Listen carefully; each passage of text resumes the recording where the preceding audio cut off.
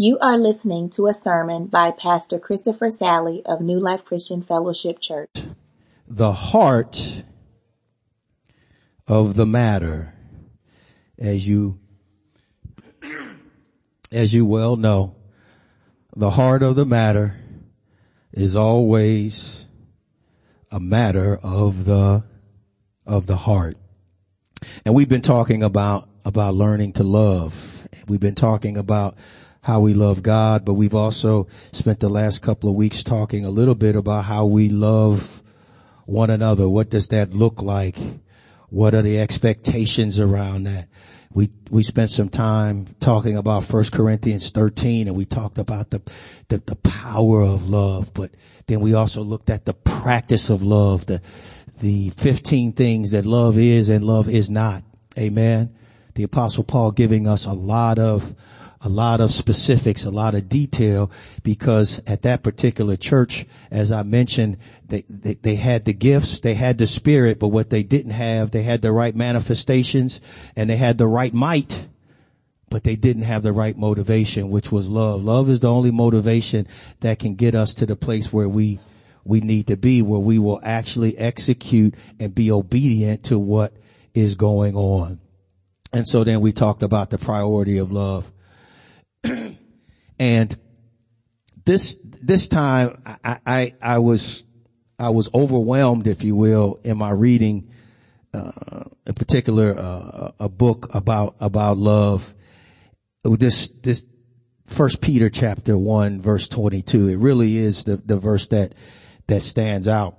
Now that you have purified yourselves by obeying the truth, so that you have sincere love for your brothers, love one another deeply from the heart. So when you see that word now, there's an indication, just like when you see the word but. It's like I've said a bunch of stuff already, and this is his culminating point now, based upon all that I said. So that means that we need to be able to, as we do with all scripture, be able to interpret this within the context with which it was written. And really it's within the context of the paragraph and with the context of the chapter and in the book and the testament and in the whole Bible. But we're going to just walk it back to what is First Peter saying? What is he saying as he goes back after his greetings in verses 1 through 2? What is he talking about starting in verse 3? There is a progression to where he gets to that I think is important for us to be able to foundationally understand how he can come to a place where he says, now love one another deeply from the heart. And the first thing is, I recall, and many of you may, the movie, Do the Right Thing. There was a scene between the mayor, as he was known, and then Mookie. And the mayor was played by, Ozzie Davis. Mookie was played by, Spike Lee.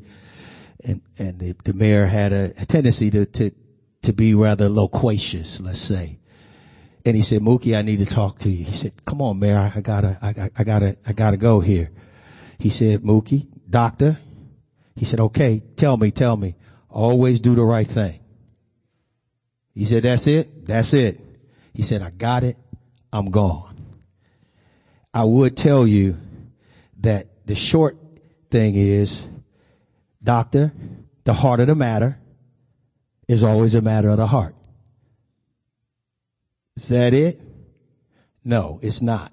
I'm going to tell you a little bit more about it. I'm not going to let you off as the mayor let Mookie off and just saying do the right thing. We have to know what that means. We have to know what is involved in that. And so I'm telling you, the heart of the matter is the matter of the heart. How would Peter approach that subject? He approaches it here in 1 Peter, and he starts in verse 3, and he's going through verses 3 through 12, and he says, praise be to the God and Father our Lord Jesus Christ. In his great mercy, he has given us new birth into a living hope through the resurrection of Jesus Christ from the dead, and into an inheritance, come on somebody, that can never perish, spoil, or fade, kept in heaven for you, who through faith are shielded by God's power unto the coming of the salvation that is ready to be revealed in the last time. In this you greatly rejoice, though now for a little while you may have to suffer grief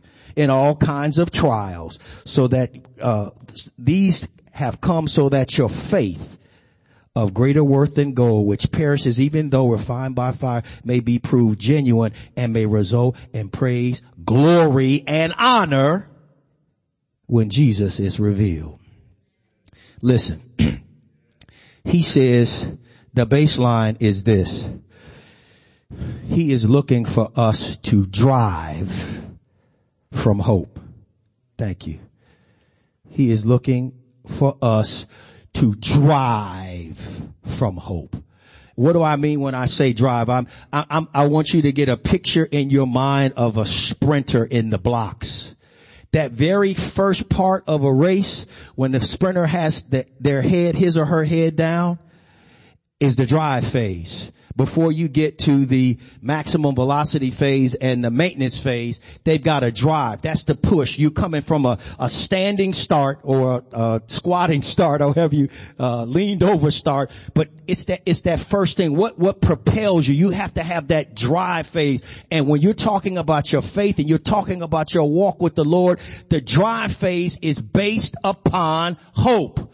Amen. That's what allows you literally, beloved, to get out of the blocks. You drive from hope. You get out of the blocks from hope. It's the drive phase. Why? Because your hope is two things, according to this. He says, praise be to God, who's given you a new birth into a living hope through the resurrection of Jesus Christ, and to an inheritance that can never perish, spoil, or fade. You can drive from hope, beloved, for two reasons. Because your hope is alive and your hope is assured. Amen. That's what gets you up in the morning. That's what allows you to get out of the blocks. That's what allows you to even keep your head down before you get to a place where you got maximum velocity. You know that your hope actually is alive. That person in Jesus Christ, your hope is alive. And even more importantly than it just being alive, your hope is assured. It's not just living, it's lasting. You're not excited enough. Do you understand when he says your hope is assured? He said it won't perish. It won't perish. That means it can't be destroyed. Your hope is built on nothing less than Jesus' blood and righteousness. Amen. I dare not trust the sweetest frame, but wholly lean on Jesus' name, on Christ, the solid rock. I stand, all other ground is sinking sand. But he says, listen, you need to understand that what God has for us has already been set aside. It said literally reserved in heaven for you. And guess what? It's reserved and it cannot be destroyed. Nobody can come and blow it up. Nobody can come and take it away. So the hope that you have, the salvation, the assurance is there. It's a living hope. You can go to bed resting easy knowing that your hope is alive and it's assured. Can't be destroyed. But could it be affected in another way? Apostle Peter said, no, it can't. No, it can't be destroyed. He said even this, it won't spoil. Something might not be destroyed, but it could be decayed. He said it can't even be decayed. So it's not like if we leave it out at night, like a banana that'll turn from green to yellow to brown. He said it's not going to spoil. You can know that your hope is there, and it does not require, come on somebody, refrigeration. It's not going to spoil. You can have something that's spoiled that you can still see and it'll still be there, but it's not what you intended it to be. It's not what you thought it would be. You thought you were going to come and eat a yellow banana, but nobody wants to eat a old brown mushy banana. That's not the same thing. Amen. Maybe that's just your house. Maybe you like a brown banana, but most folks want them yellow. Amen. They want to be able to eat them when they're ripe so that they don't spoil. He said, listen, your hope is there. It can't be destroyed and it can't be decayed. But can something else happen to it? He said, listen, it won't even fade. It won't even fade. He says it's not going to be like you get a book and a page and it's still there and you can still read it. But when it gets old, it starts to turn brown. And then it fades a little bit. So when they find these old manuscripts, they're never in pristine condition like when they were written. You can still read them and it's still great, but you gotta be really, really careful with it because it's faded. It's turned brown. That's what happens. He said, your salvation, that what he got for you, it can't be destroyed. It can't be decayed. It can't even be diminished. It's gonna be intact actually as it was when I gave it to you. He said not destroyed, not decayed, not diminished, and reserved in heaven for you. It allows you then to be able to persevere even though you're persecuted. You drive from hope and you drive through all of the persecution and all of the things. He said, listen, he says these have come so that your faith greater may be proved genuine. He says, listen, that may result in praise and glory. He says, it perishes that it may prove genuine and may result in praise, glory, and honor. Amen. He says in verse 6, in this you greatly rejoice, though now for a little while you may have to suffer grief in all kinds of trials. Amen. Trust me. A salvation that cannot be a faith, beloved, that cannot be tested, cannot be trusted. A faith that cannot be tested, cannot be trusted. And so perseverance tests your faith so that you know that your faith can be trusted. Amen. And he says your faith, which is more precious than gold, that salvation that is assured, it's alive and it's assured, it's living and it's lasting. He said, we'll test it.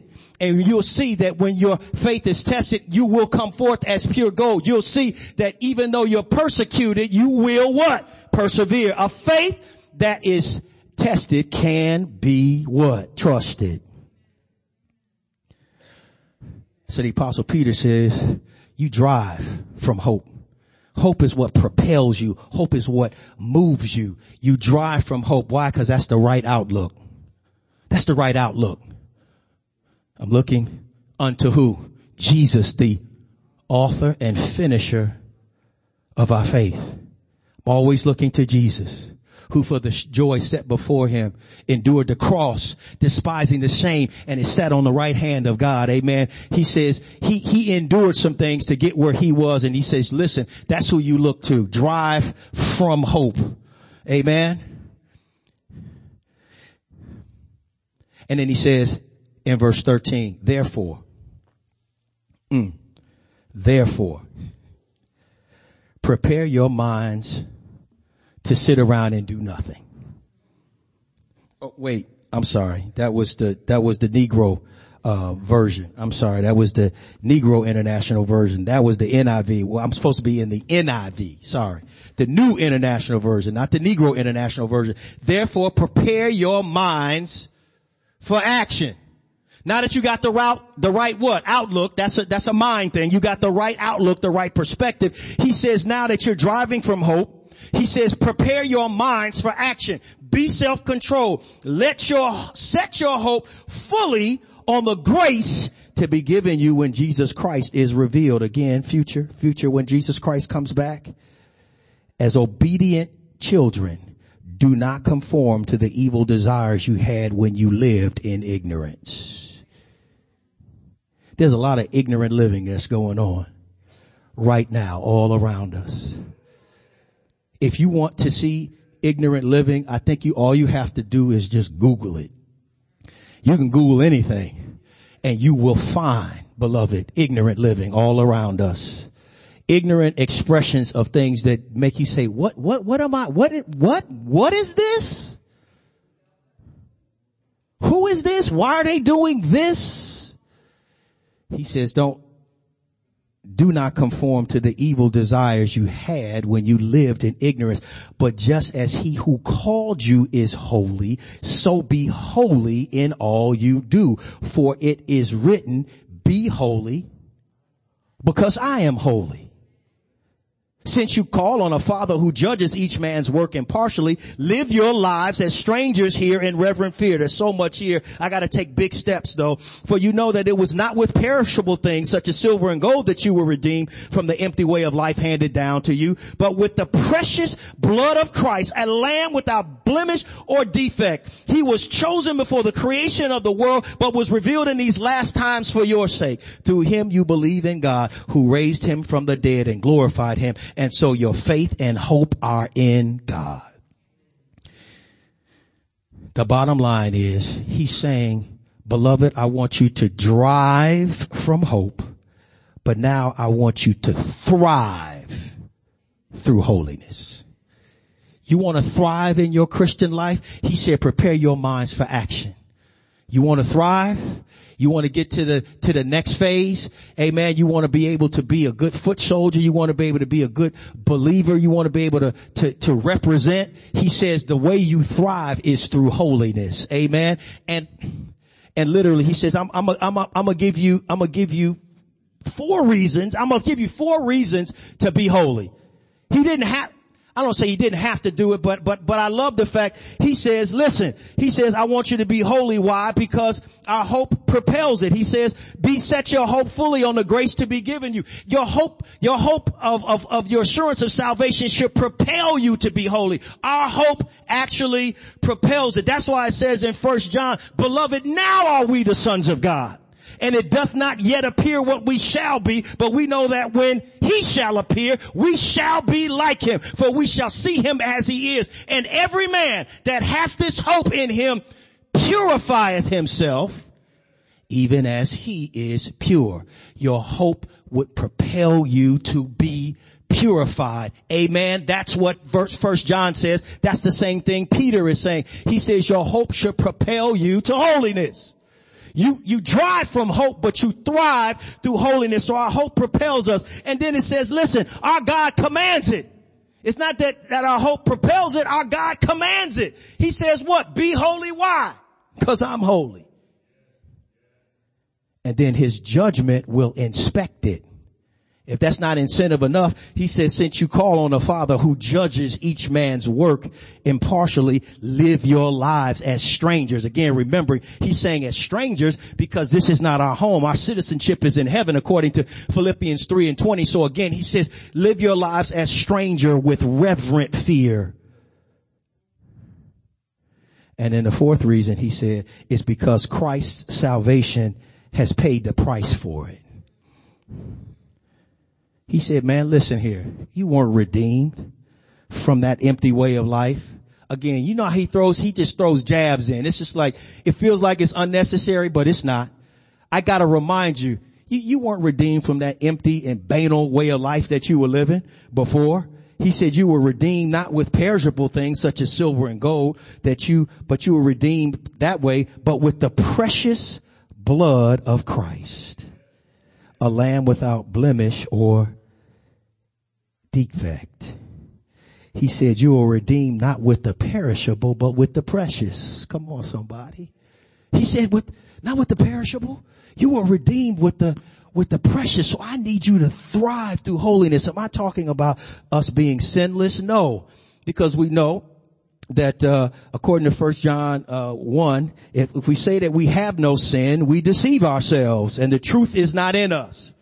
If we confess our sins, he is faithful and just to forgive us our sins and cleanse us from all unrighteousness.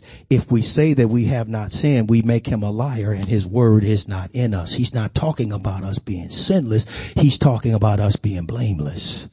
Blameless means that when things fall apart and when things go sideways, you get back in the saddle, you ask for forgiveness and you keep moving. Amen. Blameless is about a perspective and understanding that you've fallen short of the standard and you know that you want to restore the intimacy with God. So you confess the things that you have done. You don't hold on to your sin. You hold on to the relationship. You hold on to the intimacy. Amen. Sin separates us from God and it separates us from the intimacy that we have with God. Amen. You and I want to be in an intimate relationship with God. We should be. Why? Because we love him. And he loves us. And we don't want to do anything that would distance us from that relationship. And so he's saying, listen, this is about your character development. This is not, he said, gird yourself for action, but God always prepares you, beloved, for what he has prepared for you. You don't want to be blessed without the character to match the blessing. Amen. You'll crumble under the weight of blessing if you don't have good character.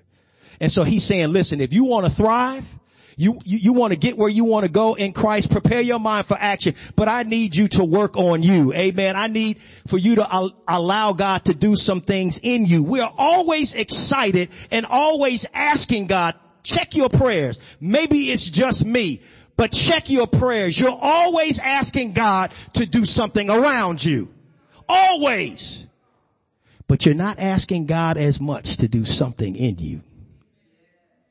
And guess what? God is just as interested in doing something in you as he is doing something around you. Because if I do something in you, I'm building your character. That's why Galatians 5 could say, but the fruit of the Spirit is love, joy, peace, long suffering, gentleness, goodness, faith, temperance, and meekness. Against such there is no law. And they that are Christ have crucified the flesh with its affections and lusts. If we live in the Spirit, let us also walk in the Spirit. Again, he's saying you need to build up the fruit of the Spirit. Amen. That's how you, that's how you thrive in holiness, because you're fruitful. How are you fruitful? John 15:5 says that what? You need to be able to do what? Abide in the vine. Why? If you abide in me and I abide in you, the same bringeth forth what? Much fruit. Buku fruit. That's the other NIV. Buku fruit. Because apart from me, you can't do anything. Ye can do nothing. Apart from me.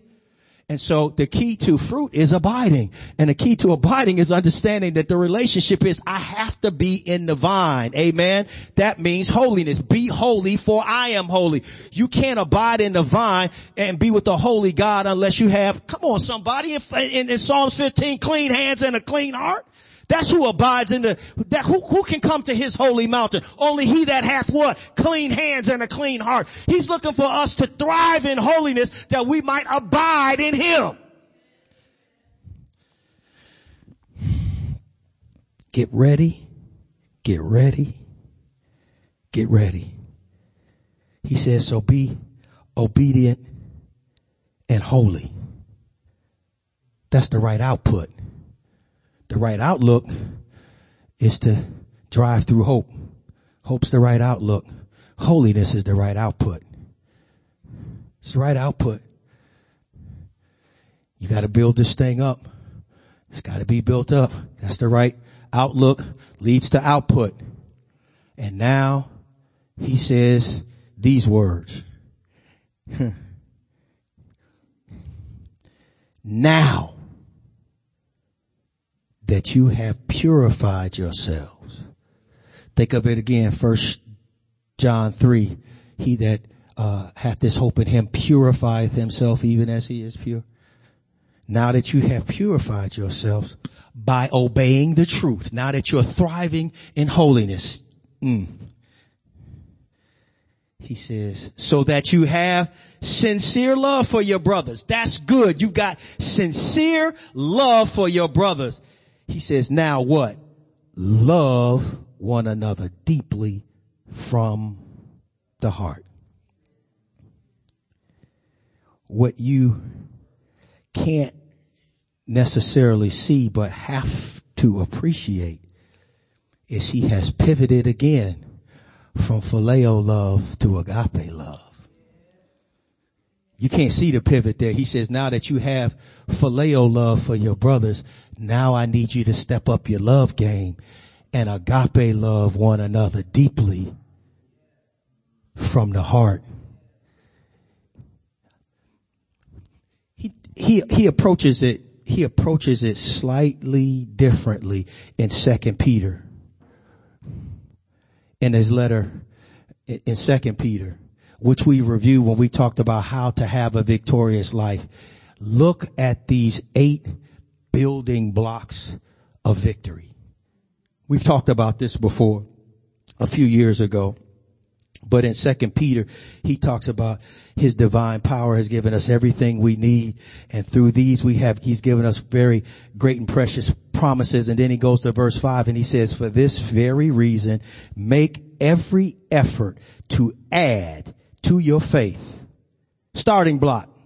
Add to your faith goodness. And to your goodness, knowledge. To your knowledge, self-control, and self-control, perseverance, and to perseverance, godliness, and to godliness, brotherly kindness. And then the last but not least, the last little, as you think about those Russian nesting dolls, it's kind of like you keep going and there's one inside and one inside and one inside. You get all the way down to the heart of the matter. He says, once you can achieve that brotherly kindness, if you really want to make your life thrive, and he said, you got to add from brotherly kindness, you got to add love. Brotherly kindness, phileo. Love, agape.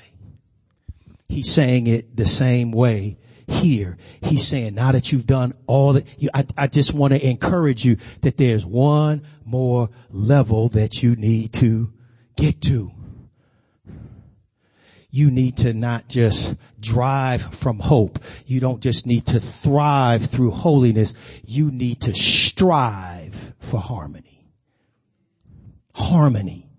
You gotta strive for harmony. The driving from hope is the right outlook. The thriving through holiness is the right output. But the striving for harmony is the right outcome. He said, I'm looking for an outcome here.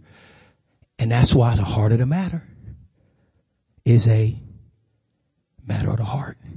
He says, if you can get to the place where you're starting to drive from hope and you're trying to strive through holiness, that's good. He said, now we need to get the right outcome, which is you got to strive for harmony. Love one another deeply out of a pure heart or from the heart. I want to say it was in 1 Thessalonians chapter 4, I think it's 9 and 10. Paul says to the Thessalonians, now about brotherly love, we do not need to write to you, for you yourselves have been taught by God to love each other. And in fact, you do love all the brothers throughout Macedonia. Yet we urge you, brothers, do it more and more. It's always an encouragement to say, listen, you're doing some things, but I need you to do it more and more. That really is the mark of a disciple, when we can literally start to love one another deeply from the what? From the heart. It's the right outcome. And in 1 John 3 and 16, it says, this is how we know what love is, that Jesus Christ laid down his life for us. And we ought to lay down our lives for our brothers and sisters. Don't like that. If I'm being real, they say that's the level I need. I die for you. You need to die for them. And you can't pick and choose who. It's easy to die. Well, it's actually not even easy to die for the ones that you actually are in great relationship with, but you won't even think about that kind of sacrificial love for somebody that's in the body of Christ that you don't really care for. Just let that marinate. Just let that marinate. But Romans 5 says not only we glory in sufferings because we know that suffering produces perseverance, character, and character, hope. And hope does not put us to shame because what? God's love has been poured out into our hearts through the Holy Spirit who has been given to us. So again, God doesn't, what he requires from us, he provides to us. He says, I poured out my love in your hearts by the Holy Spirit, but I need you to access it and I need you to use it and I need you to be able, to give it an outlet. Amen. And I've given you the input. It's through the Holy Spirit. You have everything you need, but you have to grasp this so that you have the right outcome. The outcome is harmony. The outcome is you better be striving for harmony. Why is harmony so important? There's a difference between unity and harmony. There's a difference. Unity means, in a good way, we're all doing the same thing at the same time.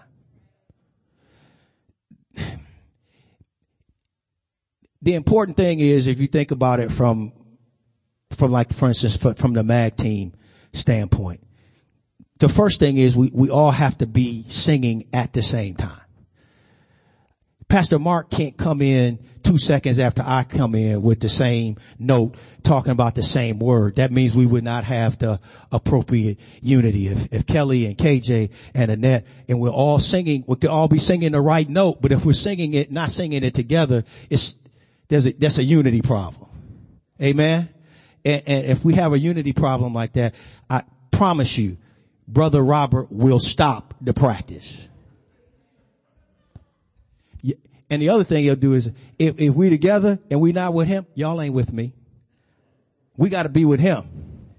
Amen. So there's a unity that has to come with, I remember my good friend Pastor Kenny Grant would say, as a drill sergeant, it didn't matter if everybody in his unit was marching together, but if they weren't marching with him, it was not in unison. There was no unity. The unity comes with you all being together, but the real unity comes with you being together and being with me. He's like, I'm the drill sergeant. You got to be with me. This is the drill sergeant. So even if we were all together, but we weren't with him, we're not all together. There has to be some unity. And so again, that's great. But then there's something called harmony. Amen.